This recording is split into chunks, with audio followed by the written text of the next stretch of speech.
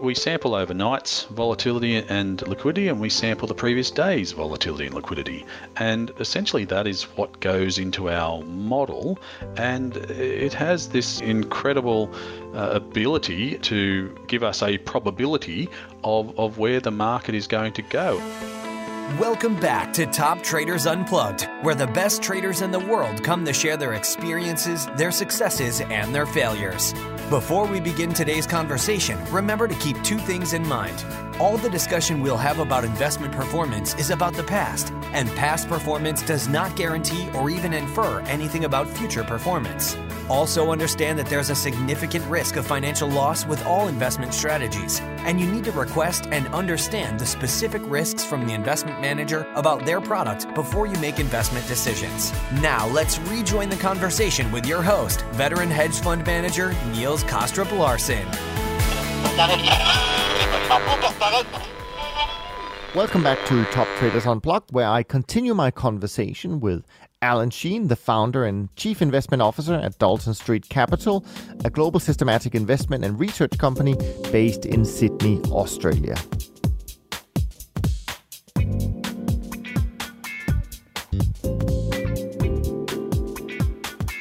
I want to dig obviously a lot deeper into your strategies, and I think the best place maybe to begin is with the absolute return strategy, since this is something you had been running before, I guess, Dalton Street. So can you go back and tell us about how this came about and kind of what the strategy is trying to capture?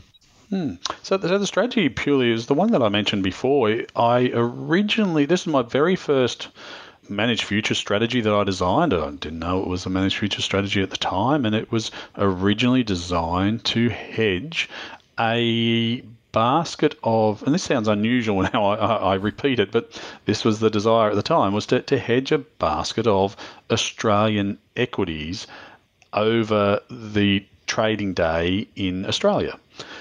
And obviously, at the time, the asset owner that I was working for had a particular view. Didn't want to sell down their equity holding, just wanted to protect it during the day. Notwithstanding, I've since found out that more of the move in the Australian market happens overnight when it's closed, i.e. there's a huge gap overnight. But anyway, notwithstanding all that, so I developed this hedging strategy, and it was based on volatility and liquidity, because I thought, gosh, well, if this guy wants me to do a hedging strategy, I think all the traditional measures that I knew just wouldn't work. PEs, dividend yields, all these long-term factors were never going to work. And that's when I was caught up with these guys called quants, and they were talking about the VIX, and I thought, well, this is interesting. Volatility and liquidity. There must be something, there may be something to that. Let's have a look at that and see if this has some sort of, I hate to use the word, but predictive capability. And I guess another observation I had, particularly in Australia, and it happens all across Asia, is the first thing that we hear on the radio, TV, or morning meeting if you work for an investment firm, it's the same thing every single day, and that is, what did the US do overnight? And this is what I figured out when I was reading Kahneman and Tversky and their studies on anchoring, is, for better or worse, that's what we hear first thing in the morning, and we anchor on that number. And you and I know that that's an arbitrary number. It's completely meaningless. But I thought, and there was a traditional view in Australia that, okay, the US was up overnight, so therefore Australia will be up the next day. The US was down overnight, Australia will be down the next day. It's very, very well known. I think I was told that very soon after coming into the industry, and I did a quick study. I thought, well, let's see what happens here. And sure enough, majority of the time, Australia would be down the day after the US being down overnight. But that was just the absolute index measure. And I found that there was very little predictive capability there at all, because, as we know, the futures trade overnight. So there's no use me jumping in the next morning. The US is down overnight. Well, I'll jump in short at the start of the day the next morning, and I should be guaranteed to make money. But as we know, that's probably already priced into the futures, and it didn't work very well at all. So that's when I started looking more closely at the VIX. I thought, well, this is a behavioural bias. Instead of using a price-based model, and again, I had no real knowledge about trend following futures other than the classic saying, the trend is your friend, but that was more so related to me in the sense of equities. And I started doing some studies on the VIX and volumes. I thought that there has to be something there on a short-term basis. If we're anchoring, I need a behavioural index rather than a price index. And to me, it was the volatility in volumes that gave that. Interesting. Yeah, I mean, I have to say I haven't really come across a strategy in our space that doesn't focus on price first and foremost. So that is fascinating. Now, I guess the other thing that's unique about it, so to speak, is the fact that you focus on just Australasia in terms of the markets, even though you could. I mean, my first inclination was, if you were focusing on liquidity, why not trade the super liquid markets in the US? I tell you, if it worked, I'd be there doing it. I've tried to make this work in every asset class and in every geographic region. And it just doesn't work. This is really, and this is a discussion I had with Mike Adam. It is unique in this region that we, again, I come back to the pseudoscience of investment. We're lazy. I hate to say it, but we really are lazy. We sit here, we hear the US is up or down, we go, okay, well, that's problem solved. I don't really have to think about anything anymore. And I think the other unique feature as well is we receive our input signal. So we sample the overnight market and we sample the markets that we trade. So we trade 6 markets. We trade Australia, Japan, Korea, Hong Kong, Singapore and Taiwan. And they're the most liquid markets we can find in this region. So we sample overnight's volatility and liquidity, and we sample the previous day's volatility and liquidity. And essentially that is what goes into our model, and it has this incredible ability to give us a probability of where the market is going to go. And it's not so much where the market's going to go close to close, it's where it's going to go open to close. So we will enter all of those 6 markets at the start of the trading day. We give ourselves a certain amount of time to enter the market and be fully positioned. And when we hold our position for the entire trading day, and we exit at the end of the trading day. And so we go home every night without any futures exposure whatsoever, because essentially what we're doing is we're sampling a day and we're trading a day. And that's the simplicity behind it. But let me just ask, just out of curiosity here, the fact that you know the liquidity and the volume, so to speak, but I mean, where do you get the direction from? The direction actually is quite incredible. It comes from a combination, because I've tried a few different ways of trading this model, because we essentially, when we allocate our capital each day, it's very, very simple. We trade a 6th, a 6th, a 6th, a 6th, and so on. We allocate a 6th of our money to each market. I've tried many models, a vast a number of models to try and volatility weight or index weight or do something.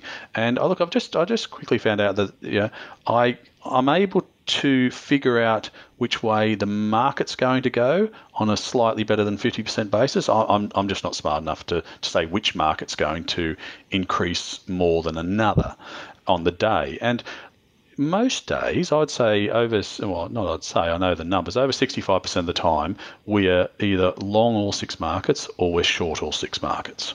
And then obviously the remainder, we could be long 3, short 3, long 2, short 4.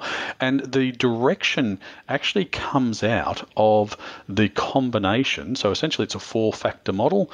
We have the volatility and liquidity overnight on the US markets, and then we have the volatility and liquidity on those 6 markets. And it's actually the combination of those numbers or those inputs that actually gives you a direction. And it's quite incredible, because we run trend following systems as well. And as you know, the hit rate on a trend following system is quite low. I think ours is maybe somewhere around 35, 40%, and everyone's high-fiving each other.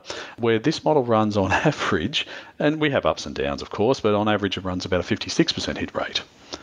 And with a very, very slight skew, whereas obviously our trend following system has a very large skew. This has a very small skew, about 0.16. Yeah, so look, it's actually the combination of volatility and liquidity that can actually provide you with a direction, and it is just a unique strategy. And it's whilst I mentioned the black box concept, we do have an element of black box because we only have a capacity in this fund of $500 million. That's Australian dollars as well, or Australian pesos, whatever you want to call it. We're having a bit of a tough time against the US dollar at the moment. I think we're down around 67 or so. Yeah, not a good time to go on holidays from Australia, but great time to come to Australia on holidays. And so there is, I would say, I'm happy to explain 95, 96% of what we do, but it's that 4 or 5% left over that we keep to ourselves. With our trend following system, no, we really do explain everything about what we do, and even some of what I guess some of us, and probably Dunn's the same, we'd call proprietary. We're very happy to disclose what we do there, because I think it comes back to the concept of the discipline again. I would, in some ways, and I say this facetiously, in some ways I'd be happy to print the rules on the front page of the Australian Financial Review or the Wall Street Journal, and I think someone said this before, feel very comfortable that 99.9% of the people will not make money out of it because they don't have the discipline to follow it. Yeah, no, that's true. I mean, I've certainly come across that over many years, and I also think that there's someone, I can't remember who said it, but it's when you have a strategy that is behavioral based, you can actually be quite transparent about it, because the fact of the matter is what makes it work is that it's so bloody hard to do. So, that's the trick.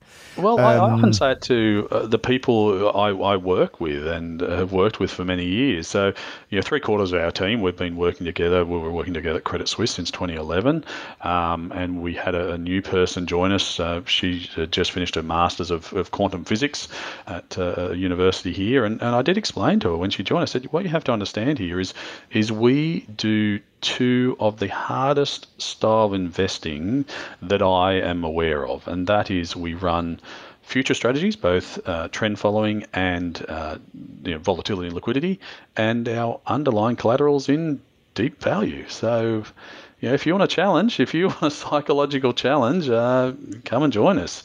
If you don't feel as though that's quite right for you, we're probably not the right shop for her. And we're very fortunate that 2 years later, it's the right shop for her.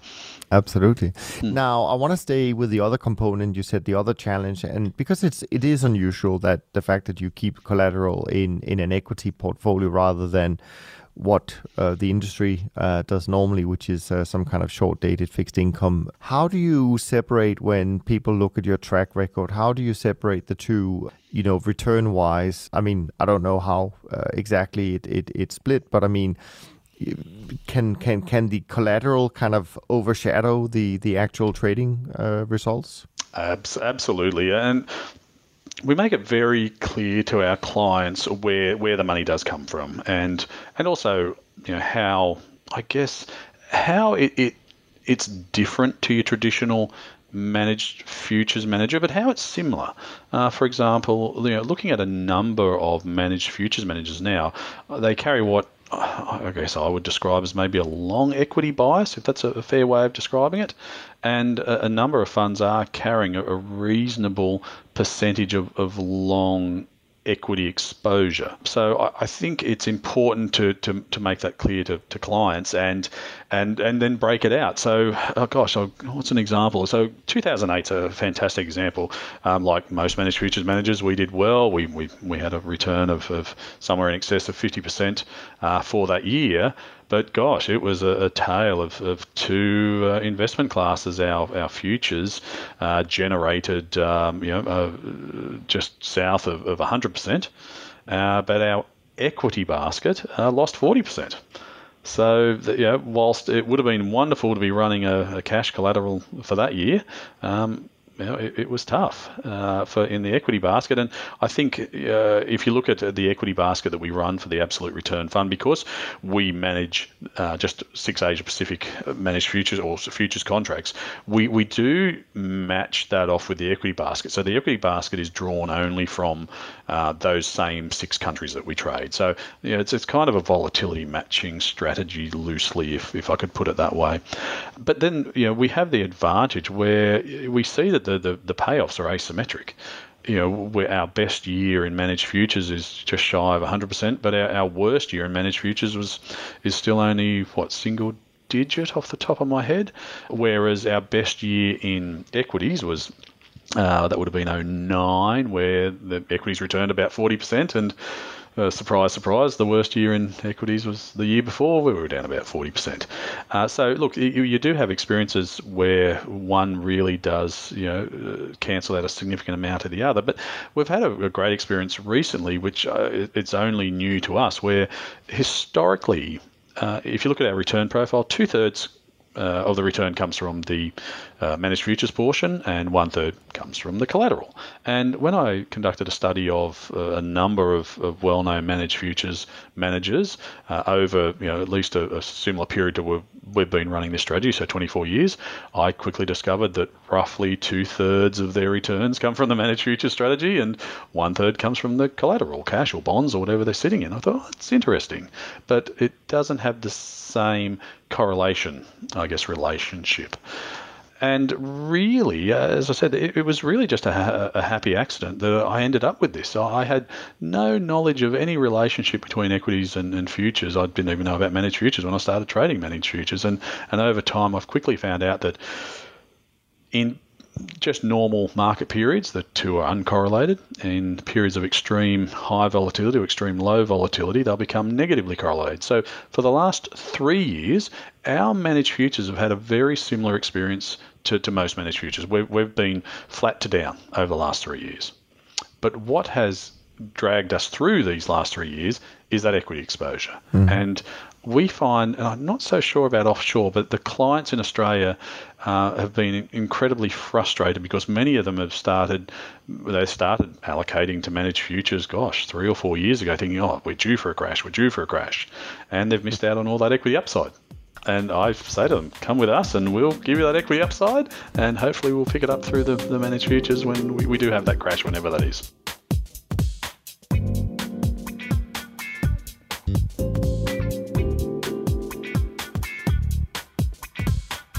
I can certainly see that there's an interesting story for sure. There's an interesting argument for investors, because you're right. I mean, a lot of people find it hard to replace equities with something else, pure managed futures. So I guess that's part of your uniqueness. And as you said early on, and I think that's actually really important nowadays in terms of how we should be presenting ourselves and marketing ourselves.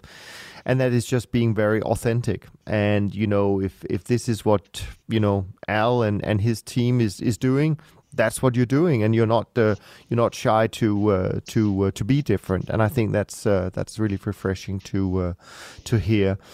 I also want to dig in a little bit deeper in the other strategy, which is a little bit closer to my home, which is kind of medium to long term trend following, if I'm not mistaken. So I'm interested in why you kind of also have gone this way, because that's a lot more mainstream than what you do in the absolute return strategy. So tell me a little bit about how that came about and what you're trying to do there. Maybe something different as well. Who knows? So the plan behind the business was to eventually run a minimum of 3 strategies. So the first and foremost will be the one with the longest term track record, which is our absolute return fund, but that has a small capacity. The second fund is the one the fund that we can actually gather more assets over time, and that is structured to a medium term trend follower. I had a number of chats and email interactions with a former former guest on your program, Andreas Klenau. And as I said to Andreas, we were talking about different strategies and asking me what we do and how we do it. I said, well, just read your own book and you'll have probably 80% of it. Average holding period, 6 weeks, average loss period, 2 weeks, average gain period, 10, 11 weeks. We trade, 74 markets at the moment. And we run with a traditional stop loss. In our case, we run a 3 ATR stop loss. And I guess if you think of what we're doing that's slightly different is we just run our own version of a correlation matrix, which allows us to, I guess, modulate, for a better word, our risk size. So our standing risk size per trade is 20 basis points. And by overlaying the correlation matrix, it could move it up very, very slightly, maybe to 22 or 23. However, it will reduce it down, into the very, very low teens. And really, that's what we're doing. And it's backed by equities as well. So in this case, because we're running the 74 individual contracts model, instead of looking at the MSCI All Countries Asia Pacific as I guess the pool that we draw our equities from, we draw equities from the MSCI World Index. So we have, instead of 12,000 stocks to choose from, we have 35,000 stocks to choose from. And so the actual collateral, do you invest in individual equities, or do you just do ETFs, or how do you actually do the collateral side? No, I've looked at this many, many times, because the easiest option is just to stick it in ETFs, or you could pick up a MSCI World ETF for, I don't know, what are they charging these days? 4 basis points, 6 basis points. That would be the easy way to go. However, we have a quant model, or a factor model, for a better word, and that selects and ranks stocks. And we have used that model. Well, I've used that model since the late 90s, and I whilst I can say that I was the architect of our original absolute return future strategy, using volatility and liquidity, I can honestly say I stole the equity model, and I stole it from the well-known book Security Analysis by Ben Graham and David Dodd. And this is another aspect of human behaviour, and this is what Ben Graham observed in Security Analysis. And interesting, I only just read it again at the start of this year. It's well, in my mind, it's an enjoyable read. Again, that probably is a little bit more insight into my personality than anyone else's. And look, he's very clear. Where I think most people know Ben Graham from the point of view of Warren Buffett. Oh, okay, Ben Graham, he's a fundamental investor. He was Buffett's mentor at, I think it was Columbia University, gave him the only A+. And Ben Graham and obviously David Dodd, the co-author, do talk about I think it's 7 or 9 rules which will incorporate, quality management and moat around the business and franchise. But towards the end of the book, there's 2 very, very interesting takeaways. One is that Ben Graham, essentially, and I'm paraphrasing here, is if you're a little bit shy and you don't like meeting people and getting out and talking to people, just use these 3 factors to select your equities, and you'll receive the returns of all those 7 or 9 factors anyway. That was one. The second part, which really worked well for our futures model as well as the equity model, is, again, I'm paraphrasing here, but beware the man who approaches you with a very complex algorithm to invest in equity markets, or any market or whatsoever. And that really stuck with me. So I just stole his model, and it's been working really well since. I think on average, I think the index, if we bought an ETF, I think our average yield would be somewhere around 2 or 3%. The yield of our portfolio is closer to 5 or 6%. And I think on average we've outperformed the index by somewhere between 3 and 5% per annum. Which I have, it's funny actually, when in 2008 I had a raft of people coming to me, asking, would you just run the futures model for us? Would you just run that? We don't want the equities anymore. We just want futures. I guess you could probably guess what they say these days now, Niels. Can you just cut out that managed futures part and just run an equity portfolio for us? Guys, it's a deal that you have to accept both, because this will generate the best return for you. And as I explain to the clients and with both funds, is I say, look, if you want to allocate to a managed futures manager and a deep value manager, well, you'd have to allocate, say, $100 to one, $100 to another, and pay fees on both. Where all you need to do is allocate only $100, and we'll take care of both for you. And believe it or not, managers can actually perform well in both asset classes. And when you think about what we do, Niels and Dunn do, we're looking at, I think, 50 or 74 asset classes that we're managing, for a better word, and we seem to manage those okay. And I think people lose sight of the fact, and it comes back to the principles of engineering. If you have principles of investing, and like if you're building a plane or a bridge, if you follow those principles religiously, you should have the desired outcome that you're looking for. No, absolutely. I'm also interested in sort of your general view. I mean, obviously you run two very different models, and but you can go outside your own models in general. But I'm interested in this idea of model decay. I know we talked about that a lot of the principles behind what you do and what the managed futures industry do is based on behavior, human behavior. So we don't think necessarily that will change. However, I've also come across a lot of people in the shorter term space who definitely say that they have model decay and they need to continue to develop new models to keep up.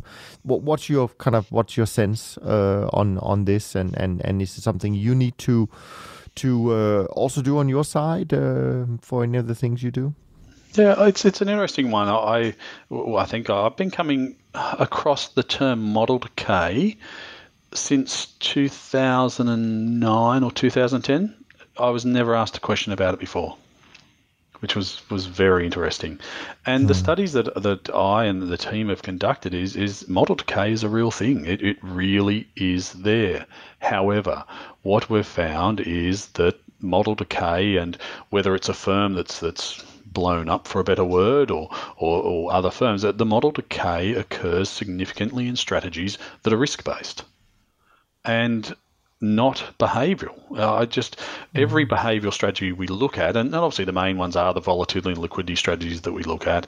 They are the trend-following strategies or momentum strategies, whilst we can go for many years, which was evidenced in I think it was AQR conducted the century of trend following, and CFM 2 centuries of trend following.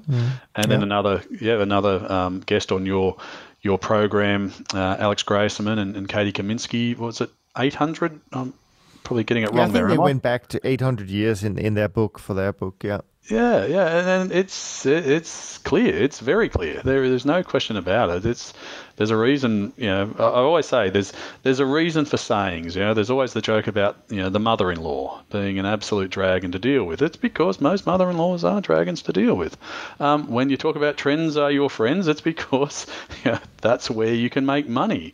But you have to put up with your mother-in-law, and you have to put up with periods of what's the better word? Underperformance in our strategy. And that's how you make your money. You muscle through it. You muscle through Christmas with your mother-in-law.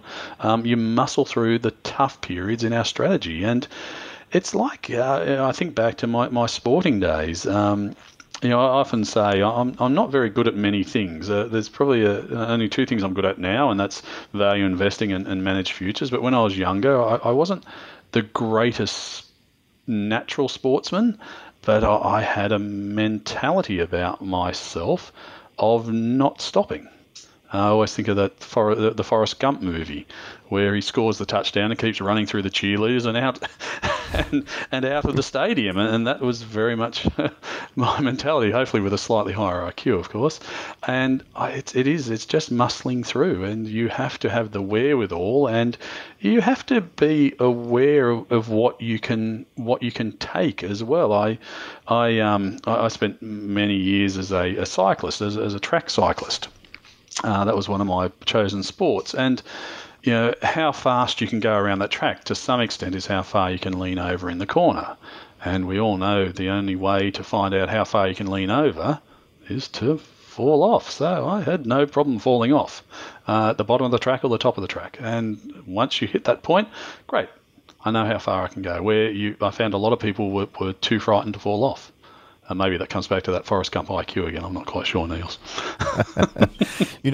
As they say, actually, which is another reason why rules-based strategies are worth considering, is that scientifically it's proved that when we are under stress, we lose, I think it's 13% of our IQ, and therefore you could say it's nice to have something to hold on to and not make very important decisions, at a lower level of IQ. So, yeah. No, I agree with that with my military training as well. It's, people talk about, military or army, they're dumb or they're not creative in their thinking.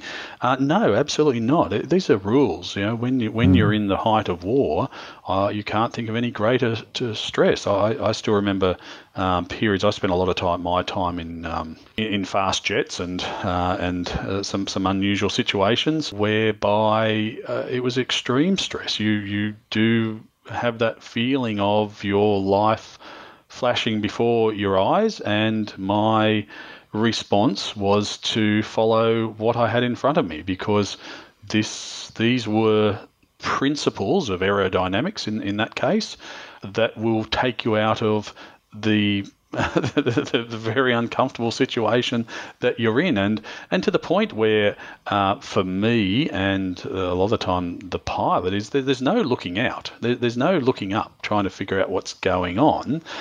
You just look at the true source of truth, which is your instruments. And to me, that's systematic trading. That's technical. That's the very essence of following what you have, rather than looking around and wondering, I wonder what the market's going to do today. Or I heard that the US was down overnight, or I heard that the dollar's moving, or Trump's going to tweet something. Follow the rules. And I think what concerns me the most, particularly in our industry, is when people say, funnily enough, I think the loudest calls of the death of trend following was, at the end of last year almost. And then we've had this wonderful year, I'm thinking, gosh, if you're not going to invest the way, this sounds like a commercial for us, but if you're not going to invest it the way we do in a systematic manner, well, good luck with anything else, because it's not repeatable. Yeah. And going back to that story about the military and the engineers having to go on the plane after they fix the engine, I'm not so sure they do that in commercial airlines, but I do like the concept.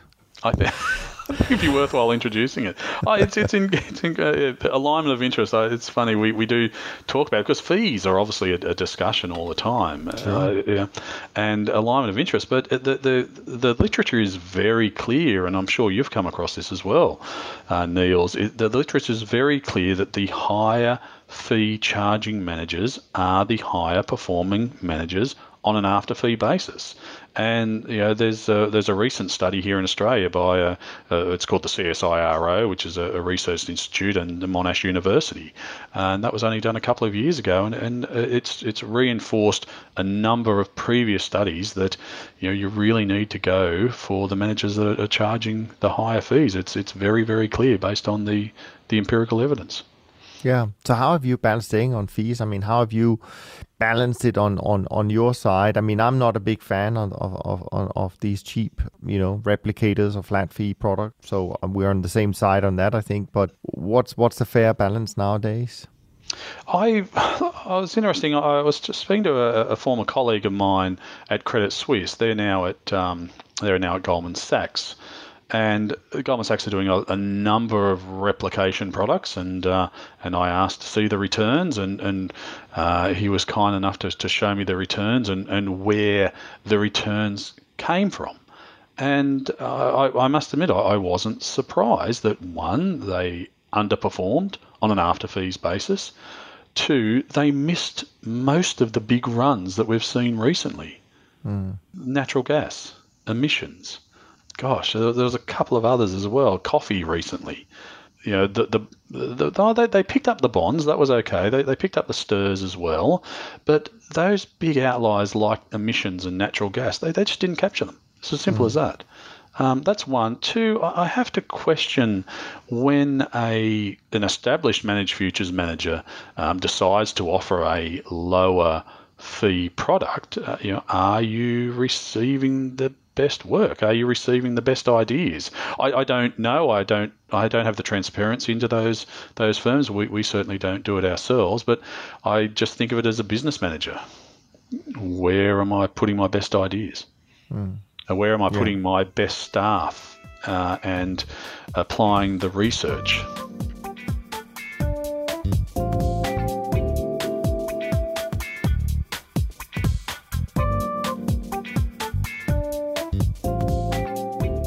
It's an interesting topic, and it's something that obviously has been quite evident in our industry for the last few years, and I'm sure it will stay there. But yeah, I guess you get what you pay for often in life, and I think with our business it's kind of the same. But I also want to, before we kind of start to wrap up our conversation, I want to touch on research. Research is always an interesting topic, of course. So I'd love to hear a little bit about your research process. Obviously, you've got a good team you've been with for a while, because there's this debate, that often investors want to see you evolve, but they don't want to see you to change. So how do you think about research in general? Sure, and look, I'm happy to send you my chart that I've done, Niels. I probably wouldn't distribute it too much further. I've just done a simple chart again of managers who have been managing portfolios for 20 odd years, like we have, and just a simple bar graph of their funds under management, their staff numbers, and their returns. Oh, and also, as well as I can figure out, the PhDs they have. Because as you know, asset allocators love to know how many PhDs you have. And I think, gosh, what are those 50 PhDs doing there? I just cannot think. And, you think, there's a guy, with a background in astrophysics, and then there's another guy with a background in, extragalactic astrophysics, because, our universe wasn't enough for him. He had to go outside of that. And I think, well, no, it's the mentality of, again, it's like my lawyer friend. I argue because I'm a lawyer. No. You became a lawyer because you argue. So they're the sort of people that you're wanting to bring into your firm. You don't need someone with a degree in extragalactic astrophysics, or in our case, we're all a group of engineers, quantum physicists, mathematicians, computer scientists. Gosh, no, we don't need that. We don't need that horsepower. We need the mentality. We absolutely need the mentality. In fact, one of our employees, one of our staff members, and all of our employees are also partners in the business. Their father runs quite a large fundamental investment shop. And he was very keen for his child to work with them, but it was very clear to the child, who had studied a science, that it's probably not the way I go about thinking about investments. So we were very fortunate enough to pick that person up. And it's interesting, we were always asked that question: how can 4 people compete against a large firm of 400 people? And I just look at the numbers. I just show them the numbers and say, look, we've been running this strategy for over 20 years. The maximum amount of people I've ever had on the strategy was 5, including myself. Running a trend following system, alongside that most of the time as well. And those same 5 people were working alongside that. And I said, look, the returns, it's very, very clear that what happens is, once you generate more FUM and therefore employ more people, or it could be vice versa, you've employed more people to generate more FUM, you go from running a fund to running a business. And I'm completely okay with that. You have to make that decision in your career or in the aspect of your business. So, look, we really, it's interesting. For example, with the absolute return fund, people say, "Oh, you've been running this for a long time. What sort of enhancements have you done to this over time?" And I say, "Well, we basically haven't done any." This is a behavioural strategy, and in the last 24 years, I haven't seen my own behaviour or other humans' behaviour change to the extent that I want to change the strategy. That doesn't mean we haven't done thousands upon thousands of optimizations or whatever you want to call it to see if there's a better way of running the strategy. But at the end of the day, we get in on open, we get out on close. There's not a whole lot of ways to do this strategy.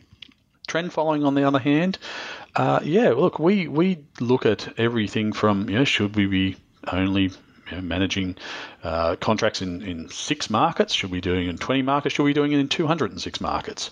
And again, it doesn't make a whole lot of difference. The research we've found is, should we be running on a 50-day breakout, a 20-day breakout, a 120-day breakout, a crossover strategy? It's incredible, as you would know with Dunn and your own experience. They all generate very, very similar returns over time. I guess maybe the faster moving stuff, probably not so much now. The sort of 5 and 10 day trend following strategies we've found that there's been a little bit of decay there. But again, we're only talking 30 or 40 years worth of research on these strategies. We could be just having a bit of a tough time. As we know, bonds have been going one direction for 30 yees or something, I think it is now. Japan went one direction for 30 years. We really need a lot more data on that. So I have a very simple, I guess, management philosophy as well, and it's a bit of a crude statement. My father used to say, Dad studied for many years to earn his qualifications, and then within 3 years they promoted him to management, and he said, I did all that study to become a clerk for 40 years. And I said, well, how did you deal with that, Dad? And he often said, and it's a bit of a crude statement, he says, well, I'm not going to hire a dog and bark myself. He says, I let people do the job. I hire people who are competent. And look, it's a military term, and he uses it. Tell people what needs to be done, what needs to be done, not how to do it. Mm. And they will amaze you every time with their intellect and ingenuity. So I let my staff go and do what they want. And my performance review, people say you should have management meetings once a month or whatever period of time. I have an annual performance review with them, and it lasts a good 2.5 minutes, 2.75 minutes. And I just ask them, what are you doing that you enjoy? What are you doing that you don't enjoy? What do you want to do more of? What do you want to do less of? And it's quickly done. You just hire people who have the competence, the intellectual curiosity, and the personality to fit in with the other team members. And I've been very fortunate that that sort of management style's worked with the sort of people that I've employed. It's always a little bit more difficult when you do inherit teams. I inherited a team of 40 staff at one stage when I was Chief Investment Officer of a large organisation here in Australia, and that was a little bit more challenging. But once they realise that you believe and trust in them, a little bit like your children, they'll try every now and then to test you and see how much Dad will put up with. But you like a child, like your children, you let them go, and you let them make their own mistake. And then they'll come back and go, okay, this guy is actually being completely reasonable. I'll work within the bounds that appear to be in place.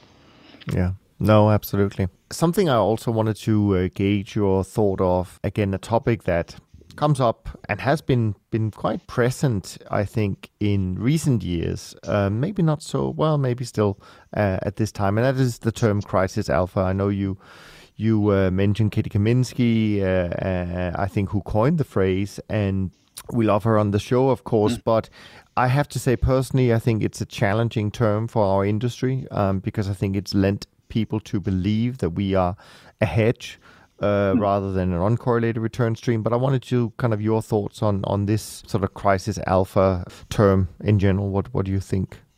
I think ultimately, I have no problem with the term. I don't have too many problems with a lot of terms. It's just the definition of the term. That's all it is, and it's like volatility or standard deviation or VAR. What's the definition of what they mean? I remember I was fortunate enough to meet the person who, for a better word, invented VAR, and took it to JP Morgan, I think it was. And, the whole idea behind VAR, it was a 14-day risk measure. And, gosh, I don't know of anyone using this as a 14-day risk measure. So it's the definition. So when I heard the term crisis alpha, and a lot of our clients or potential clients started talking about this crisis alpha and why weren't, for example, when was it?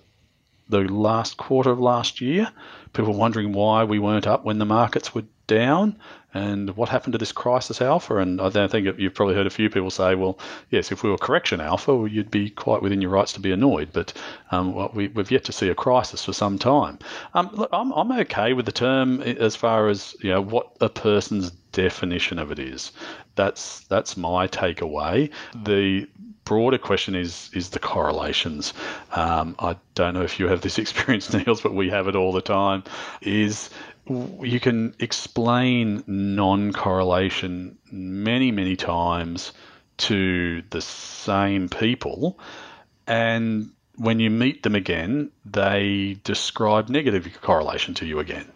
And you're just going, well, I'm pretty sure I remember the conversation we had. It's again, I think it comes back to, and I know this is going to sound intellectually, I'm trying to be intellectually superior, but it's not the case. It's just a simple fact of, principles of investment. And we just don't seem to have the principles of investment behind us. We have a lot of disparate opinions and a lot of people who just listen, read in the media, listen to colleagues, and not think and do their own research. Interesting enough, we've been asked a lot recently because, like most managed future strategies, we do a little bit of when volatility's high.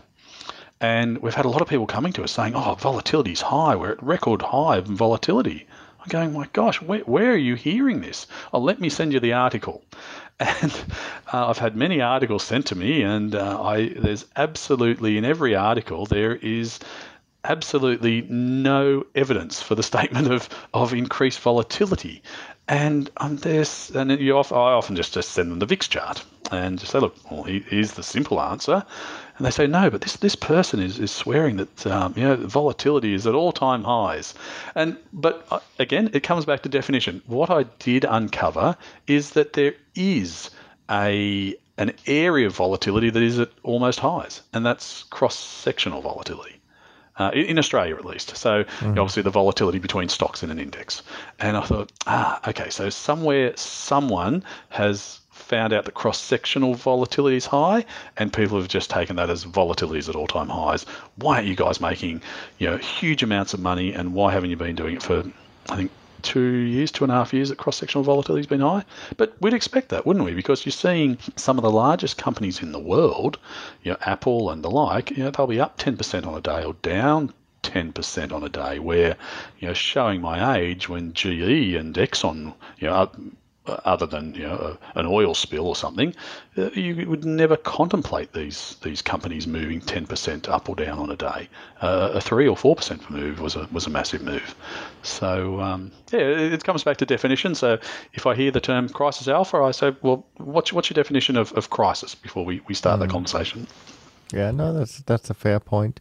Let me finish off with a couple of sort of more general maybe, but also something that might lend a little bit to the listener getting even more of your personality out while we have our conversation here. It is always hard, I'm sure, and I don't think necessarily the job of investors have become easier. I think actually it's really hard to decipher between, managers and so on and so forth. So in your opinion, what are some of the better questions investors should be asking, both themselves, but certainly also managers right now? Yeah, so what I find is a lot of investors actually, I don't know whether they're afraid or they don't want to offend the manager, but I think they should be asking more personal questions. Right. Because whilst we run systematic strategies, at the end of the day, we are still human, and we have the ability to override, change, enhance, for a better word, our strategies. We don't have to follow these strategies in any way. So I think it's very important to ask some personal questions, because that example I told you about, the cars, the high performance cars, that's a significant difference in performance of managers. And so I would be asking my manager or my potential manager everything from, what car do you drive? What do you do in your free time? What sports do you play? What your simple one for me too is when you gamble. Let's say you go to a casino, or do you punt on the horses? Is there any proclivity there to take unmeasured risk? And I still remember when I first, having spent so much time in an asset manager, it's a little bit like working in a library, and everyone's quite considered, I guess, for a better word. And then when I joined Credit Suisse, and I was, walking through to the bubble that, the glass room that the prop traders worked in, but I had to walk through the trading floor. I would have to say every third or fourth desk had the horse racing guide on it. And I thought, whoa, okay, so these people are advising fund managers on what to buy and sell. This is incredibly concerning. And look, part of it is probably my own proclivity to gambling as well. I've actually never gambled a dime in my life, and it comes from my background. Unless I can measure the odds in some way, I would never put money on a horse race or put it on a table at a casino or anything like that. And I know a lot of people do. When I say that, they say, well, hang on, you gamble every day, don't you? And I said, well, no, it's your definition of gambling. I certainly trade and invest, but if I wasn't doing the research, I'd call that gambling. So I think really you need to ask the personal questions. What car do you drive? That's a good insight to how you think, and also, again, the importance. And of course, behind every model, there's a person. So we definitely need to get the personal side as well. Yeah, and also, I think you need to ask about ego as well. I often tell people, as a fund manager, is your ego more attached to being the largest fund manager or the highest performing fund manager? Sure. Yeah, I think that's a really simple question, because at the end of the day, our egos drive so much of what we do, and so much of it is unconscious. So, do you want to be the highest performing or the largest manager? Or both? You never know. Both. So let me finish off before we completely lose your voice here. Let me finish off with something that I've only tried with a couple of people, but I think it might be fun to hear. So it's kind of you finishing this sentence if you can, and the sentence goes: I know I'm being successful when. When do you feel you're being successful? Well, I often think as parents, people say, what do you want for your children? And most people say, I want them to be happy. And I think that's a terrible goal. That's an absolutely terrible goal for your child, because you have very little control over your happiness in many situations. So when I look at success for my children, and therefore myself, I think, do I have a purpose? Do I have a purpose in my life?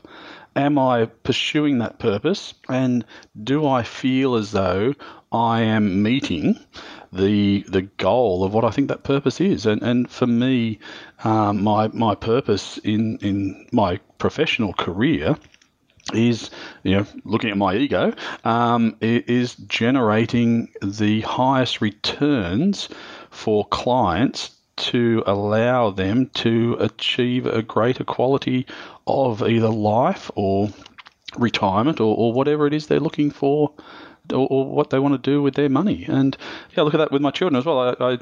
Some people say, oh, you don't want your children to be happy? I say, well, I have no doubt that if they have purpose and they're achieving or pursuing that purpose, maybe not even achieving anything great, but if they have that purpose, I have no doubt they'll be happy, and they'll have greater control over their happiness as well. Because just being happy to me sounds like a very arbitrary desire for your children, and obviously for yourself as well. Absolutely. Purpose is very important. On that note, let's wrap up this fascinating conversation. Al, thank you so much for being on the podcast and for sharing your thoughts and experiences with me. It's been fascinating to hear your views. And as I often say, I think it's so important that practitioners like yourself share these ideas, because when ideas become conversations that lead to action, that's when real change happens. I hope you were able to take something away from today's conversation onto your own investment journey. And if you did, please share these episodes with your friends and colleagues and send us a comment or leave us a voicemail to let us know what topics you want us to bring up on the upcoming conversations with industry leaders in the rules-based world of investing. From me, Niels Kastrup Larsen, thanks for listening, and I look forward to being back with you on the next episode of Top Traders Unplugged.